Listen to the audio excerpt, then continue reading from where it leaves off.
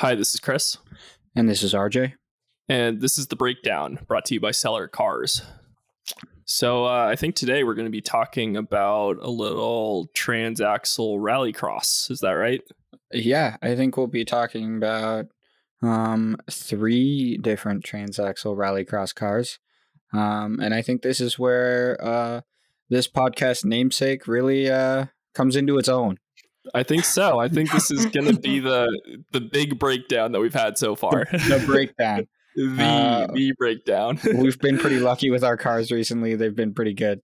But, things happen. As you've heard, I've been prepping some cars for Northwest Rally Association's Winter Rallycross. So I have Teresa Daniel in her 85.5 944. It's garnet red. It's a beautiful, nice stock car. But she rallycrosses it. She runs the summer rallycross season and the winter rallycross season. So we did some front struts on it just because the fronts were completely blown out from the past seasons. The worst I've ever had actually on a front strut. They went down and stayed down strong enough to just keep the spring. Like the car would just compress and sit down. I've never seen that failure before on a strut. Yeah. So put new struts in there and it was so much better to drive. Really happy now. Then I have Reese Hayden's car, our favorite, one of our favorite listeners, best friend. Number one fan. Number one 944 driver, probably. Yeah, he is the racer to my race team, And his 86 944. So Teresa's running in stock class. Reese is running in modified class in the 86. It's fully stripped, no passenger seat. Or currently it has a passenger seat, but I told him to take it out. No, absolutely a mess. I put in an aftermarket heater core because it didn't have one, because last year we had lots of problems with it getting foggy. So we're trying to combat that this season. It's really the test bed car for our stage rally car. But Reese is just so competitive that he wants to win all the time. Yeah, he's a competitive dude. And you're telling me that 944 is also like stiff. Yeah, that car lived its life as a track prep 944. It's got solid motor mounts, big sway bars. Like, it is a proper track prep 944 that we threw snow tires on to go rally crossing. So right now after event one, those are both sitting a second in their class, stock and modified. And then we've got Chris's 924 running prepared. 924S. 924S. Sorry, 924S. Yes, of course. 2.5, still not sure. Yep, 2.5. Still not sure if it's an 87 or an 88, but it's one of the two. No, we don't really care, to be honest. It runs most of the time. But yeah, I did full front suspension on that. Timing belt, water pump. Got mostly as dialed in as I could. We were kind of on a time crunch on that one. I rebuilt all 4 brake calipers and got it drivable by Thursday night, I think. 2 days before Rallycross. 2 days before the Rallycross. I had test driven it twice just to get the brakes to set because the first time I drove it, the brakes felt like absolute garbage. Rebled them, reset the pads a little bit, and got the brakes a lot better than they were. But yeah, we still had very little test time in the car. And then Chris picked it up, and I was not able to make it to the first Rallycross race of the season. So let me take over. Basically, RJ did all this work. It kind of took a while because I wasn't like really a customer. Like I was buying this car from him. He was helping me out, doing a bunch of work on it, but he was also like very much doing it. You're very much doing it in your spare time, which you didn't really have any. Yeah, I was doing it on the side during work when I wasn't supposed to be. Sorry, boss man. Sorry, dad. Right. So naturally, it took a little longer. So Thursday night, Rallycross race is Saturday morning. I picked it up. I decided to just come and trailer it because I didn't want to deal with shaking it down over the I-90 bridge going back to Redmond. And I didn't want to deal with having to shuffle cars around. It was just easier for me to rent a U-Haul and tow it with the LR3. Other thing about that car that we realized pretty late on is that the wipers didn't work, which typically is not an issue, but it is an issue when you run winter rallycross in Seattle. And for context, if you know anything about 944s, finding a wiper motor for an early 944 is about as easy as finding a needle in a haystack. It's impossible. You either go to the website and they're out of stock, or they will sell you a rebuilt one for like $400. And you'll see it in a month and a half. Right. So RJ sent me this article on Pelican. Basically, what I ended up doing is I ended up buying a wiper motor used on eBay for a 996. And then with a little bit of rewiring, you can essentially just drop that wiper motor in and then have it work just as normal. It's actually a little bit smaller and a little bit lighter as well, which is nice. So race car shit. So I picked the car up Thursday. It had a Sparco Evo, whatever the XL one is. What the red one that you had. It's an Evo 2. Yeah, it's an Evo 2, I think. Had that in the passenger seat. Had the OMP wheel on a quick release that RJ gave me, or that I bought and RJ installed. Had RJ's 944 cage in the back, but it was not bolted or welded in. And it had no passenger seat. And I'm running stock prepared. So one of the rules is that I need to have a passenger seat. So I brought it back to my shop Thursday night. Friday morning, went over there, installed a OMP WRC, swapped the two seats, pulled the cage out, decided that I just wouldn't run the cage first day, and basically had it pretty set up apart from the wiper motor. So, I'm feeling good. I started the car a little bit, checked everything. It's running good. It sounds really healthy. So go back home. Wiper motor has arrived. Pick it up from the mail. Saturday morning, my plan is to just go to the shop, knock out a couple hours of work, put the wiper motor in. Headlights don't work, so I'm going to put some new headlight bulbs in and see if that fixes it, and then just drive over to Rallycross. Gates open at 7. Tech inspection ends at 9, so that I know that I have to get there sometime between 7 and 9. All right, Saturday morning, 4 a.m. wake up. 4:15 leave for the shop. 4:45 get at the shop. Wiper motor installs beautifully. No issue. Used part on eBay, works perfectly. Everything in the Pelican article is perfect. The wiring is perfect. I'm putting everything in and I'm like, man, this is one of the few times where everything is going ahead of schedule working on a car. This just might work. It might work. I'm like, I might be racing today. This is amazing. Okay, so I move on to the headlights. Basically, the situation with this car is only the right high beam works. You don't have a right low beam. You don't have a left low beam. You don't have a left high beam. So I'm like, okay, I'll start with the headlights. Replace the left headlight. Doesn't work.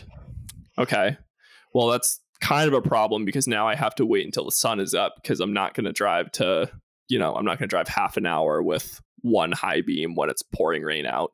But not a big deal. I can work with that. So basically, I get everything ready, get everything loaded up in the car, pull it out of the shop, pull the 996 in, get ready to go. And I'm sitting in the car and I'm like, wow, this one headlight is really dim. I cannot tell if my one right high beam is on or not. So I'm like, okay, turn the headlight off. Lights go down, right? Because it's pop-up headlights. Turn the headlights back on. The headlights do not come back up. So I'm like, that's really weird. All right, let me try and turn the car off and then turn it back on and see if for some reason that resets something. Turn the car off. Car does not crank afterwards. So at this point, it's like 6:45. I was on schedule to get there at 7:15, which is still pretty early. So I'm like, okay, I still have some time. Grab my jump pack, jump start it. It like won't run unless the jump pack is still on the battery. So I basically just pull the car back in and proceed to figure it out. First thing I notice is the positive battery terminal is super corroded and all of the wires are like pretty frayed. You know, I'm playing around with it. Like whenever I jiggle it, it sparks a little bit. So I'm like, okay, probably a positive battery terminal. Home Depot opens at 6 a.m. So they're open. They're really close to my shop. Go to Home Depot. They do not sell positive battery terminals. All right. At this point, it's like 7:10 or so.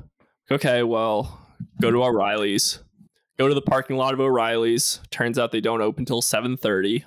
So at this point, I'm like, okay, I'm going to get this positive battery terminal at 7:30. I'm going to install it, hopefully by 8. And then I'll get to Dirtfish at about 8:45, giving me 15 minutes left for tech inspection. O'Reilly's doesn't open. O'Reilly's is supposed to open at 7:30. The guy doesn't come around to actually open it until like 7:45, 7:50. So at this point, there are like 5 people outside. I don't know if you've ever been to an O'Reilly's like at opening, but none of the people that are standing outside of O'Reilly's wanting to get in actually want to be there. They're all there for some tragic reason. But yeah, so I get my positive battery terminal, go back, put it in the car. That seems to work. Car fires up. Still playing around with a few things. At this point, it's pretty late, but I'm like, okay. I talked to Reese on the phone. He was like, dude, just come anyway. Like, we'll see if we can get you in. We'll see if, you know, you can watch or something. All right, I'll head over there. Drive to Dirtfish. Car drives amazing. Like, have never driven that car before. I'm basically about to race this first Rallycross race, having never driven a 924S or a 944. Not really driven a 944. This car is so happy. Like, motor is healthy. Suspension feels good. The brakes feel great. Clearly, RJ did an awesome job working on this car because it is so nice. Yay. so nice for a shit box. Pretty fly for a white guy. So I end up getting to Dirtfish at like 9:30. I go down through. By the time I actually make it to the course, it's like 9:40. But I talked to the people in timing. I talked to some of the officials that are running it, and they're like, oh, like that's totally fine. We'll get you in. You know, you haven't walked the course, you haven't pre-driven it, but you know, that's fine. Don't worry about it. They come over to my car, they do a really quick tech inspection, get me all set to go. I'm like, at this point, I've been up for a while and I'm kind of like, I haven't eaten anything. So I'm kind of like all over the place. You know, I find out that I'm number 3. So I go to put the 3 on the car and I'm like kind of drawing like a 3 in front of me because I don't remember which way it's supposed to point. Like that's how like kind of tired and hungry I am. I'm like, don't remember which way the lines on the 3 point. But I figure it out, get it on my car, go and put my my box of tools in a bush because I'm not allowed to race with anything loose in the car. Get in the queue line and basically just, you know, sit there idling for like half an hour, 40 minutes or so, waiting until it's my turn. So I'm right behind like this old Ford Ranger that's also rallycrossing. Ford Ranger takes off. They wave me up to the start line. I go, put the clutch in, start to feather the throttle, and the car will not rev above 1200 RPM. I'm like, at this point, I'm like kind of embarrassed because like all of these officials like kind of, you know, broke their necks to let me race. And now my car is broken down like at the start line. But they're like, oh no, it's fine. Like they move the cones. So all of the cars behind me just kind of like divert around me to go to the starting line as if they're like, you know, a line of ants walking around a branch or something. And basically the official comes over to me and he's like, yeah, you have 10 minutes to get your car fixed. And then you can still run your first run if you get it fixed within 10 minutes. Okay, cool. At this point, I'm wearing a helmet. It's pouring rain out. And my toolbox is across the parking lot in some bushes. Meanwhile, I am at home setting up for a 6-year-old's birthday party. Getting intermittent texts with no context from Reese and Greg, and no response from Chris. I'm like, so originally it was a text from Greg. We're all checked in. Chris didn't make it. So I text Chris. Chris, what the heck? What's wrong? What happened to the car? No response. Finally, I get a picture from Reese. It's just a 924 sitting on the start line with the hood up. And I'm like, Chris, what the heck's going on? Still nothing from Chris. Still nothing. Still nothing. Finally call Chris. And he's like, yeah, I'm sitting in the side. Car won't run without a jump box. But I'm having a good time. So before all of that, as like I'm clearly not returning RJ's texts, and RJ's getting ready for the 6-year-old's birthday party, I'm trying to fix my car within the 10 minutes. So I like take off from this broken down 924S. It's pissing rain out, and I'm still wearing my helmet, and I'm running across the parking lot to get to my box of tools, grab my box of tools in the jump box, and I'm now running back across through the line of cars, helmet still on, like going back to the car so I can try and fix it within that 10 minutes.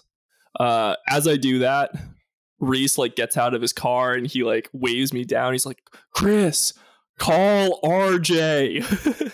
Because I'm on the phone with Reese, like trying to figure out what's going on with Chris's car. Because I'm trying to be a good crew chief for these cars. I'm like, I'm like, nothing from Chris. Chris is having problems. Everyone else, Greg's like, yeah, Teresa's doing great. Reese is like, yeah, first run was good. And I'm like, Chris, come on. What's going on with your car? Let me help you fix it. Yeah. Finally get Chris on the phone, trying to diagnose it. I'm having Chris lay underneath his car, check starter wires, jumping wires, alternator, doing all the weird testing that you have to do with a 944. I'm sitting on my bed looking through wiring diagrams. Yeah. So we ended up like diagnosing the car probably from like about 10ish till like 11:30. We knew it was electrical, so I'd like gone through and replaced the battery terminal again just in case I kind of missed the wiring the first time. RJ was like walking me through on the phone like all the grounds to check and all of the like different positive terminals that I should check. We're kind of just going through everything, and what it ended up being is the alternator. Now, the alternators on these cars are really weird. I wouldn't say really weird. They have their quirks, just like every other part on a 944. For starters, the exciter wire runs through the dash, meaning it runs through the battery light bulb. Doesn't really make sense, but it does run through the battery light bulb. It also runs through a factory alarm if the car has a factory alarm, and it runs out to the alternator. The alternators don't charge unless it's above 1500 or 2000 RPM. I think somewhere in the 3 almost is where they really start charging because of that. Yeah, and so for those of you that don't know, essentially like an alternator is like an electromagnet, or it's really more like an inductor, right? So you have like a coil of wires, you have like a group of magnets, and the magnets and the coil of wires spinning in close quarters basically creates an electric charge. But for that electric charge to actually occur, you need to supply like a little bit of voltage to actually like, I guess, get everything in there moving and get like the charge moving. So if that exciter wire isn't providing any charge to the alternator, it just isn't going to charge the battery. Yeah. And so when you aren't charging the battery, then when you disconnect the jump box, which is the power source, then the car dies because the battery is completely dead because it's been running on battery power probably since you woke up this morning or whenever. That whole 40 minutes idling in line was just running the battery dead. And then once the battery gets to a low enough point, it just can't create the voltage to increase RPM. Yeah. Yeah, it was weird for me because I've never seen an alternator fail like that. Like whenever I've had alternator failures, it's just been a complete failure. This seems to be a pretty common one on 944s. I'm not sure why, but it's the exact same symptoms as I had on my turbo, and and also on a separate 86 944. Yeah, but once we figured it out, I mean, the car was good to go. Like basically, RJ walked me through starting the car with the jump box on and then revving the car to like 3,000 RPM and then keeping it revved while I pulled the jump box off. And once it got to 3,000 RPM, it was happy charging again. So I was able to drive it back without any issue. Yeah, I used to have to start my turbo by doing that. As much as this is probably what hurt my turbo the most, and why it has bore scoring now.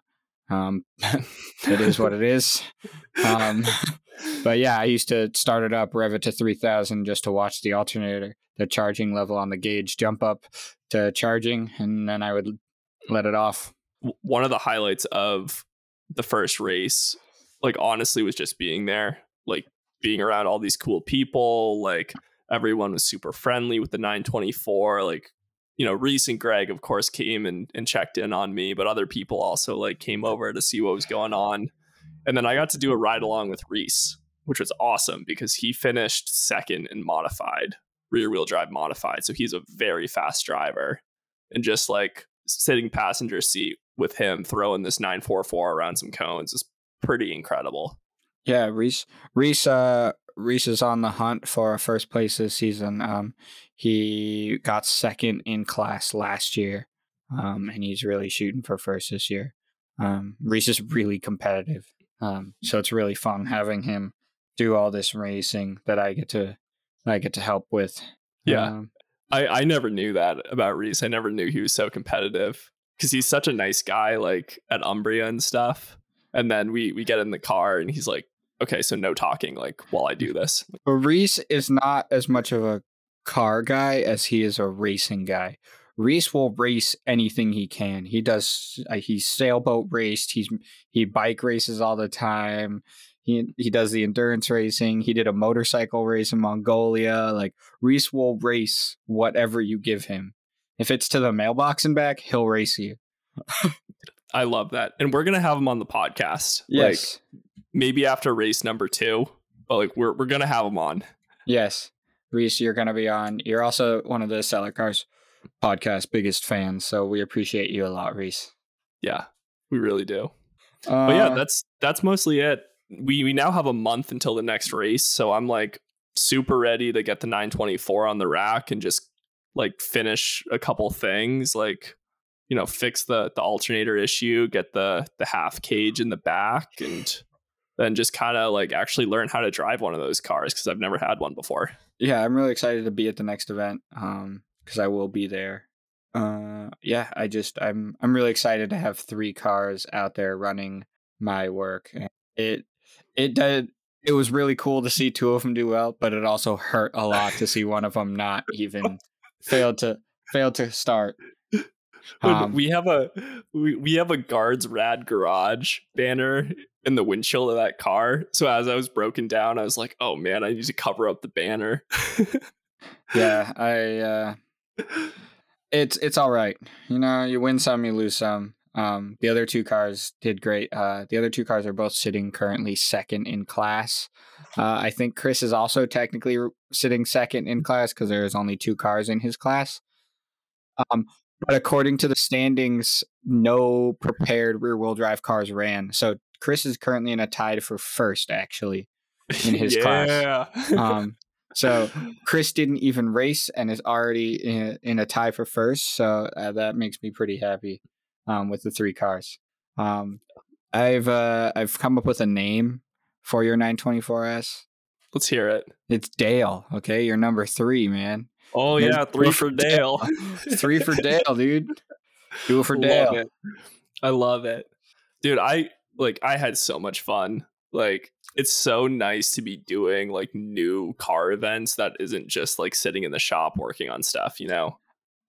I'm so excited for you to drive that 924 because like just from like test driving it around the shop the couple times, even with the bad brakes, It's such a fun tossable car, especially on Yeah. those snow tires. It just it rolls a little bit, and it's just.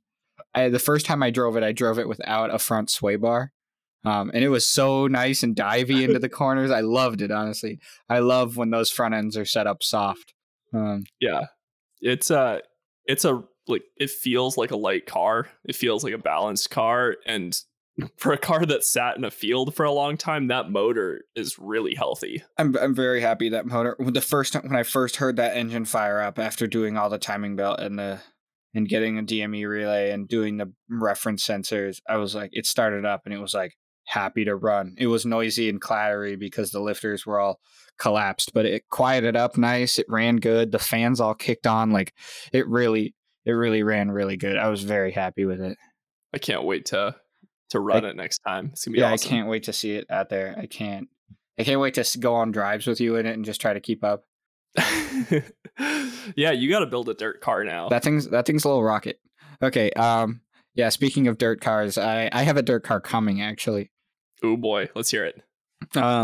So you probably heard in our last episode about our friend Trevor from Overcrest in his 86 944.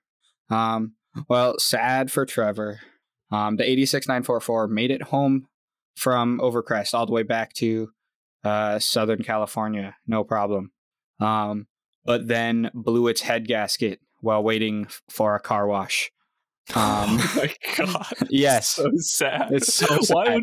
Why would he even wash that car? There's like no paint on it. It's so sad. He was waiting at the car wash, and the head gasket went. It started overheating, and the head gasket went. Yeah, he pulled the dipstick, and it was just way over full on oil, which was actually ended up being coolant and milky. On white oil. Yeah, it was just unfortunate. So he was really ready to be done with 944s and listed both of his 944s for sale. For cheap. And Dumb cheap. So what I told him is, in order to keep him in the 944 game, I would fix his red one in trade for his blue one. Now let me tell you about this blue 87 944. Oh boy. We'll start from the front. We'll start from the bottom of the front, which is a 300ZX lower valence, grafted onto a 944 front valence, with some Baja designs, lights on the front bumper, some meaty KO2s on white phone dials. It's originally, I think, an ocean blue metallic car, but it's rough. The fenders are like riveted on with like sheet metal. It's got no interior. It's absolutely rough, but it's a lifted 944 that's just ready for me to get back into good running order and beat the shit out of. Because that's what that car really deserves, is to get driven into the ground. I've seen photos of it, and like it looks like a lot of fun. It definitely is going to be one of those cars that looks 10 times nicer in photos than it does in real life. Yeah, Trevor's a professional photographer, and he makes it look really good. And I know for a fact, I've never seen it in person either, but I know for a fact it does not look that good in person. What does it need? Like, what will it need for you to it needs run a bunch.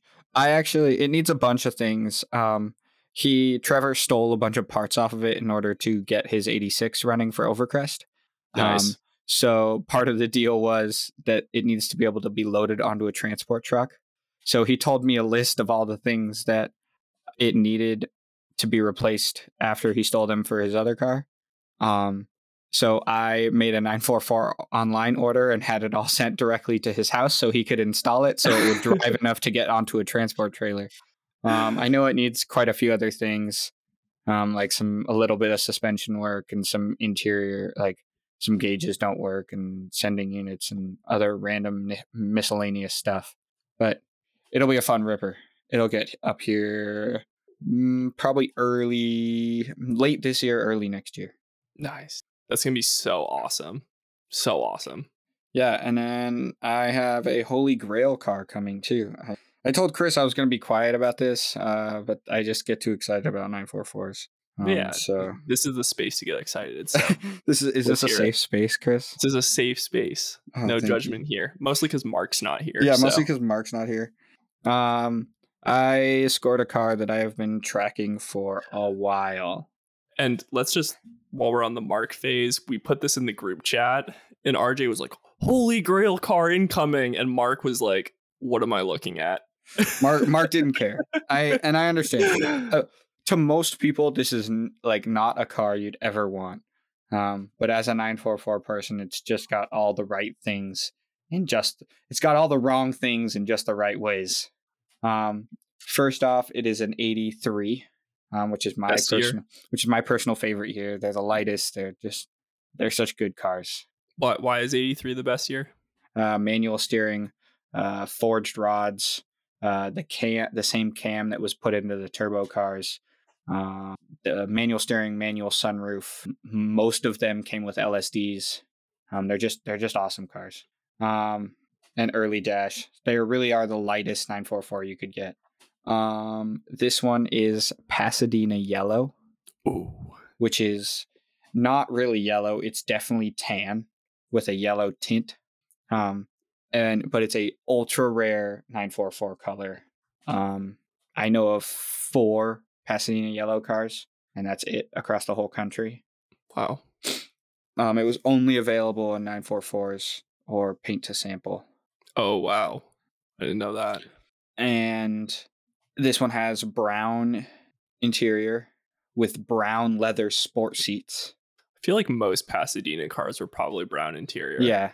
Yeah, this one's brown interior with brown sport seats, which is legendary. Yeah. First of all, early sport seats in brown in a Pasadena yellow car, just good options. But the kicker is one that I've been really searching for because I think I've driven one and it was the slowest car I've ever driven, but it's an automatic, the 3-speed automatic Pasadena yellow sport seat, dealer optioned BBSs. Oh, It's like 83. It's such a perfect car. I'm so excited to get it up here. And yeah, to most people won't understand it, but I am so excited for it. Also, please don't manual swap that. I'm not going to. I'm not planning on it until so the problem is the automatic that's in it right now is bad. I have a spare automatic. The automatics are not good. They don't last. There's a reason. There's not very many of them around. They didn't sell very many, and they really don't last. It's also a 3-speed. Yeah, it's also a 3-speed, so they're just the world's slowest car. The only thing slower than an automatic 944 is an automatic 924. But yeah, the transmissions are really hard to find. I have an automatic transmission laying around, just because in case I ever needed it, I have one to throw in this car when I get it here. But if that one ever goes bad, this car will probably get an LSD manual swap. There you go. Because it would be a pretty cool car, like LSD manual swap, sport seats. Yeah, Pasadena yellow, manual steering, manual sunroof. This is probably going to be my daily driver car. As much as I love daily driving the Cayenne, I really miss daily driving a 944. And having to pick up the kid, I can't take the 968 daily duties anymore. So automatic 944 would be the perfect happy medium for commuting and still having a fun car. That's cool. It'd be awesome. Dude, it's gonna be so awesome. I love it. Now we're on to news. I think for sale ad. Oh yeah, let's do for sale ad first. So this is a car that has been posted and reposted and updated a few times. It's down in Olympia, Washington. I would love if somebody listening went to go take a look at it. But it is a 1999 Porsche 911 Coupe 2-door for $18,000. 125,000 miles, listed as an automatic transmission. But if you look at the photos, it's actually a manual. Black interior. And I'm not sure what the actual color is, but it appears to be like a grandpa gold type color, which I love. I think it looks kind of awesome on this 996. That sounds like a good one. It sounds like an old man car. There's also no description, so it might be a scam. Probably is a scam. It sounds like a scam, Chris. It's $18,000 996. All right. Well, your car sounds way nicer than the one I picked, as per usual. I only find the best of Facebook Marketplace. If you remember my last one, my last two have been a wrecked 944 and a 2.3 automatic Fox body Mustang on 35s. Still for sale. Yeah, I know. The price just keeps going down. It's getting tempting. Oh my God. I did not pick it again. What I picked this week is a 1984 Maserati bi-turbo. Oh God. It is $3,000. It is black with a beautiful like caramel brown interior. The black paint is completely faded. Clear coat's gone. 1984 Maserati. Engine is good. I took the carburetor off. I don't believe that. Oh yeah, no. Engine is good. That it's a contradictory statement to the whole rest of the ad. I took the carburetor off to clean engine. I have all the parts to make this a real nice car. Interior is in real good condition. Need turbo? I have two. Needs other parts? I have. Needs engine cleaned. Thanks for looking. I cannot imagine the amount of time and money you would put into fixing a $3,000 bi-turbo. Okay, but hear me out. You get rid of everything that makes a Maserati bi-turbo a bi-turbo, and you Nissan Leaf swap it. No, because it's also kind of a shitty looking car to begin with. Like it's just a two-door sedan, and something about the interiors on those Maserati bi-turbos, they always aged terribly. Like even this one where he says like the interior is in good condition, it looks pretty bad in the photos. Well, so should we get the news? Yeah. I think we got a good one for this week. Yeah, as you know, we only do the highest quality of news around this podcast. This week is no different. Yeah, so what we are talking about this week is Pininfarina's newest design. And it is not a car. Nope. No. It is not a boat. It is none other than the ZX5 Zamboni. You know, the thing you use to clean ice at a hockey game? You know, the famous design house that used to design like the prettiest Ferraris of all time. Yeah, the Ferrari Enzo, the Testarossa, the Lancia 037, the 400i. Yes, all those. Also, Alfa Romeo Spider. Yeah, Pininfarina has done some amazing cars, and this I think tops them all. It is. It's a beautiful Zamboni. It's absolutely gorgeous. According to the specs, it is. You can get it in gasoline and electric. And so the Zamboni, it's actually a like Zamboni branded. So it's not the vehicle is not called a Zamboni. This is a real Zamboni. Authentic. The Lamborghini of ice cleaners. 27 horsepower, dual propulsion motors. That is freaking awesome. That's a lot of horsepower for a Zamboni. Yeah, dude, how fast do you think this thing moves? Like on the street, not on ice, of course. Oh, it's probably regulated to like 10 miles an hour, but I bet if you tuned it. Yeah, you call Cobb Tuning, they can make a delete for it. Get rid of that speed limiter. Oh yeah, I'm sure Cobb would probably get up to like 40. Dude, I would drive to work in this every day. You could say I owned a Pininfarina, and then just say the brand starts with a Z. They'd think maybe it was Zagato or something. Nope, Zamboni, baby. Yeah, you got me sold. Yeah, me too. It's beautiful, like everything else Pininfarina does. Mm-hmm. Simple shapes, that's what makes the best designs. In this case, that simple shape is box. With a slight angle so you can see over the box. Box. Okay, I want to know who decided, all right, we need somebody to design our new Zamboni. Who are we going to have do it? We've got these 3 art school grads we can probably pay $20 to. Or, hear me out, we can have Pininfarina design it. Dude, could you imagine rolling up to Lake Washington Cars and Coffee and On a the Zamboni? Pininfarina Zamboni. Farina Zamboni. Dude, that's clout, okay? You can't change my mind. Ooh, do you think it has the little Pininfarina badge on the side like all of their cars do? It's gotta. There's no way they could do it without putting their badge on it. Yes. So that's it for the news. There's a bunch of things at SEMA that we don't care about. No. I mean, nothing as good as the Zamboni for this week, so there's not really any point in doing anything else. Yeah, the Zamboni's legendary and right on brand. Yeah, I think, Chris, do you have anything else? No, I think that's going to do it for this week.